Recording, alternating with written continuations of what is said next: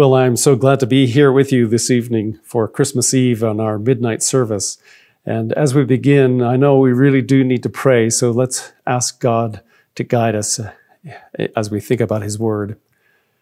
Heavenly Father, we give you praise and thanks for this time of year, the time when we remember you sent your Son, Jesus, to be born of human parents, that He might transform the world and transform our hearts. Come now and enter into our hearts and minds, that we might welcome you into every aspect of our lives, that you might transform us. May we be true children of yours, beings of the light that shine in the darkness. And we ask this in the name of Jesus Christ. Amen. Well, you can see it in the world around us, the blurring of the image of God, the erasing of the Word of God, the distortion of the meaning of God, the meaning of life and of love and of just about anything you can look at around us. And Christmas has become so distorted in our culture that we cover over the true meaning of the event, the birth of the Messiah, Emmanuel, which means God is with us. If it's true that the Creator God was born on earth in human form just over 2,000 years ago, then that's the most important event in the history of the earth. If it's true that God has walked on this planet with us, that God took on human form, human flesh, that He taught us how to live, that He performed miracles, that He gave you the opportunity to be a son or a daughter of God, that He died so that you might live. If all that is true, then it's right to celebrate His birth and life everywhere. It's right to proclaim that Jesus is Lord. And Jesus is the King of Kings. Jesus is the Savior of the world. And it's absurd to think that we should do otherwise. It's absurd to change the meaning of this event to some sort of candy floss foolishness based on buying presents, decorating trees with lights and baubles, and to proclaim to the highest heights that Santa Claus is coming, when what we really need to proclaim is that Jesus has come and He's going to come back again soon. And it was interesting to me as I prayed about this and asked God what He would have me say this evening. 3 different people said to me, we can't allow Christmas to keep on being a celebration of tinsel and consumerism. We need to share the real truth about Christmas. As the author Quinn Caldwell says about his Christmas Eve church services, if you came for a story that doesn't threaten you, if you came for a different story than the one that we're going to tell, if you came to hear of the coming of a God who only showed up so that you could have a nice day with your loved ones, then you came for a God that we don't worship here. For even a regular baby is not a tame thing, and goodness that cannot threaten complacency and evil is not much good at all. And a God who would choose to give up power and invincibility to become an infant for you certainly didn't just do it so that we could all have a nice turkey dinner together.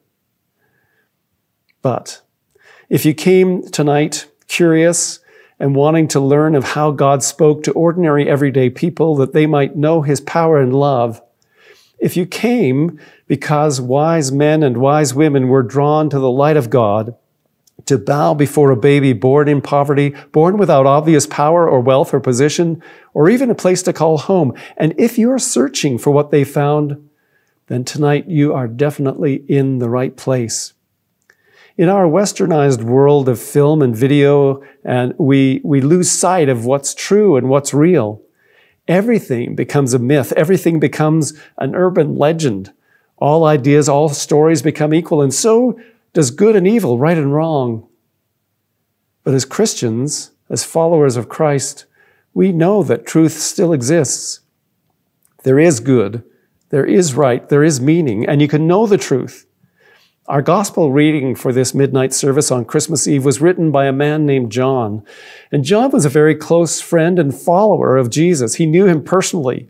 He knew that when he saw Jesus, he saw someone extraordinary, and not just a mere human being, but God.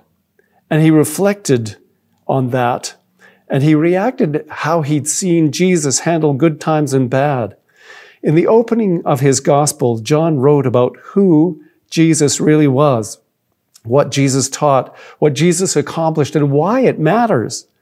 And he began by saying in chapter 1, verse 1 of his gospel, "In the beginning was the Word, and the Word was with God, and the Word was God.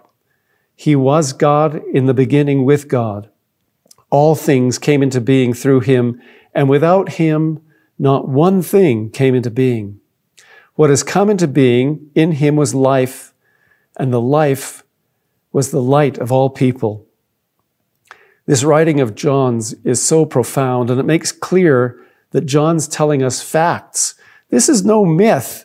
It's an account of what John saw, and he's giving an eyewitness account. It's historical, it's verifiable.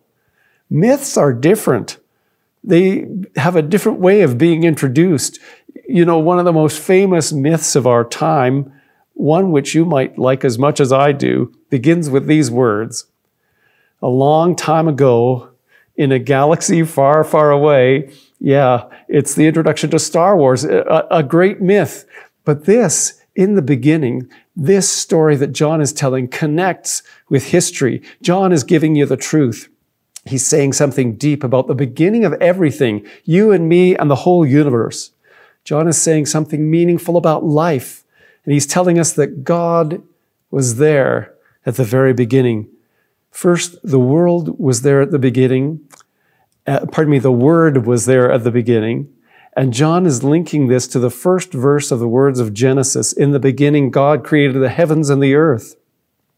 What John is saying is this. The Word is not one of the created things. The Word was the Creator. Second, John is saying the Word was with God. What does he mean by that? He means that he's always been there, always had this close connection between the Word and between God. Or to put it a simpler way, there's always been the most intimate connection between Jesus and God. And later, Jesus would say, "If you have seen me, you have seen God the Father." And he's saying that in everything in the universe, all of it came into existence through God. So from this, we learn that the world and everything in it, everything in the world is God's. God is intimately connected and concerned with the world. And the world wasn't flawed, but it was perfect and wonderful because God created it, and he saw that it was good. And of course, we humans distorted that relationship with God by sinning. But John says this wonderful, remarkable thing. In him, in Jesus, was life, and the life was the light of all humankind. John's gospel begins and ends with life. At the very beginning, we read that Jesus was life. And then at the very beginning and the very end of his gospel, we read John's aim in writing was so that you and I might believe that Jesus is the Christ, the Son of God, and that in believing, you may have life in his name. And that word life is constantly on Jesus' lips all through this gospel. Jesus regrets that some people remain in the darkness and they won't come to him so that they might have real life in all its fullness. Life that's 100 million times better than what advertising tells you or what you could imagine. Jesus gives us a new life in which you'll never die because no one will snatch you out of his hand.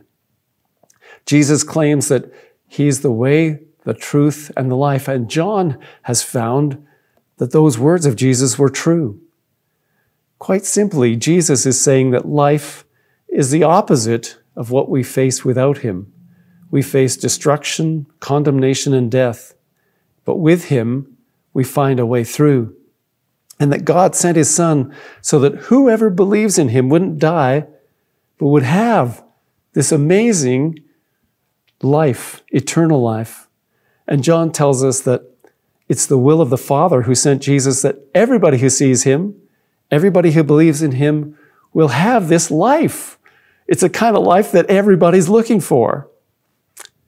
So, what's gone wrong? Why do so many people feel that the world is a dark place, that there isn't much hope in the world anymore, that there's no meaning in life, that there's no real love. How do we get that new life that Jesus is telling us about? The life that you really need. This light and the life that Jesus says, will he give it to you?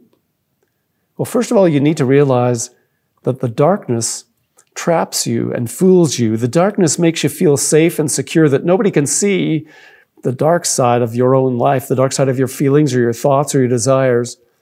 The darkness keeps you from seeing that there's a way forward, because light is necessary in the darkness so that we can see and not fall, not trip.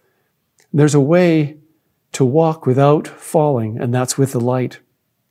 And it all reminds me kind of the movie, The Matrix, in which most of the characters have trouble seeing what the world is really like. That's the people walking in darkness. And then somebody comes along who shares the light with them, and suddenly they're able to see what the world is really like. And they get an idea that it would be so much better if they could walk that way. In The Matrix, there's no way to understand life without somebody telling you. And Jesus, in our own real lives, came to tell us the truth. So if we just sort of flip back to the connection we made at the beginning between what John was writing and what happens in Genesis, it's clear to see that God spoke things into existence.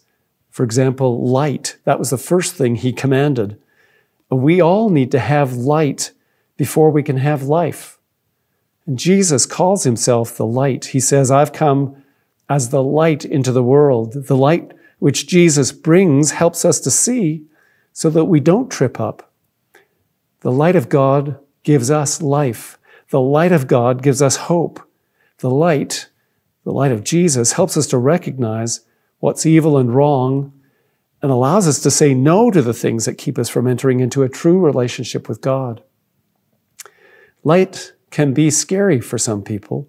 Sometimes people are reluctant to see their own image or to allow others to see what they really look like. So they choose to remain in the shadows. But right now, Jesus is calling you and me into his marvelous light. In his light, we can see what the darkness is doing. The darkness can suck the life out of us. But in the light of Jesus, we begin to know real life and real healing.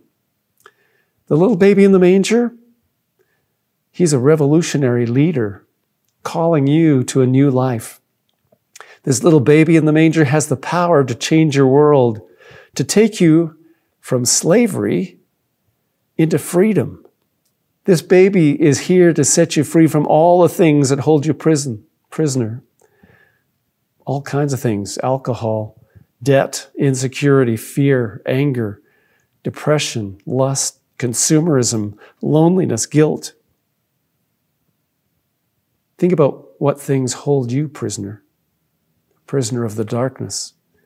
And Jesus is calling you to leave those things that keep you from God, that pull you away from him, that keep you from seeing him, and come and say, hey, God, all those things that I thought were so great in my life, of such great value, all those things that control my life, all those things that keep me in the dark, I give them up. And I want to turn to you, Lord. And I pray that you'll change me and make me whole. Help me to be the person that I was created to be, not this thing that sin is trying to mold me into. I want to have your light and life in my life. Your light, Lord, your life. I pray you'll give me this new life. Or maybe you've said a prayer like that in the past, and right now you sort of feel like you don't know where the light and love and power of Christ is. And you wonder, where's the light and the love of God in my life? That doesn't seem to be working. I feel angry and dark and lonely and unlovable and incapable of love. Where are you, God? I'm trying to live for you. But when you come to the end of your rope, when you're tired of trying to do good, and you're worn out by not making a difference, you finally come to a place where you can give God a moment that he can squeeze into. And then he can say to you, stop doing a good job and start just being light. Stop doing your duty all the time and start being mine. Stop worrying about whether you're doing a good job and leave that up to me. You can't see it the way I do. Just let your light shine and let me take care of the rest. That's what God's saying to us about just allowing him totally into our lives, that he becomes the center of our lives. What if the real test of success as God's servants is not what we do, but how we do it? What if the real measure of our extraordinariness is not our thoughtfulness or our friendliness or our busyness, but the spark that you have, the light of Christ within you? What if it's not about what we accomplish, but our lightness in being reflecting the brightness of God within our lives? What if it's about loving God with all our heart, mind, soul, and strength? What if it's about being aware that you are forgiven? What if it's about being aware that you're saved and that there was no one else could do it but Christ? And that he's chosen you and wants to see you lit up and wants all of us to be lit up and sent out like candles into the dark room. That's why Jesus came. That's why the birth of Jesus is the most significant moment in the history of the whole world. So that Jesus Christ, the Savior of the world, might come as light, might come as the life that you're looking for, as the peace that passes all understanding. He came that you might have light to see the truth, the true meaning and purpose of life. He came that your sins might be forgiven, all the darkness in your life, and that you might have that spark of light, the light of Christ. And he calls you now. It's the gift of Christmas, and it's only a prayer away. You can come now and kneel before the manger and offer up your life, that you might have the light and life of Christ in you now. Do it now. Don't wait. Amen.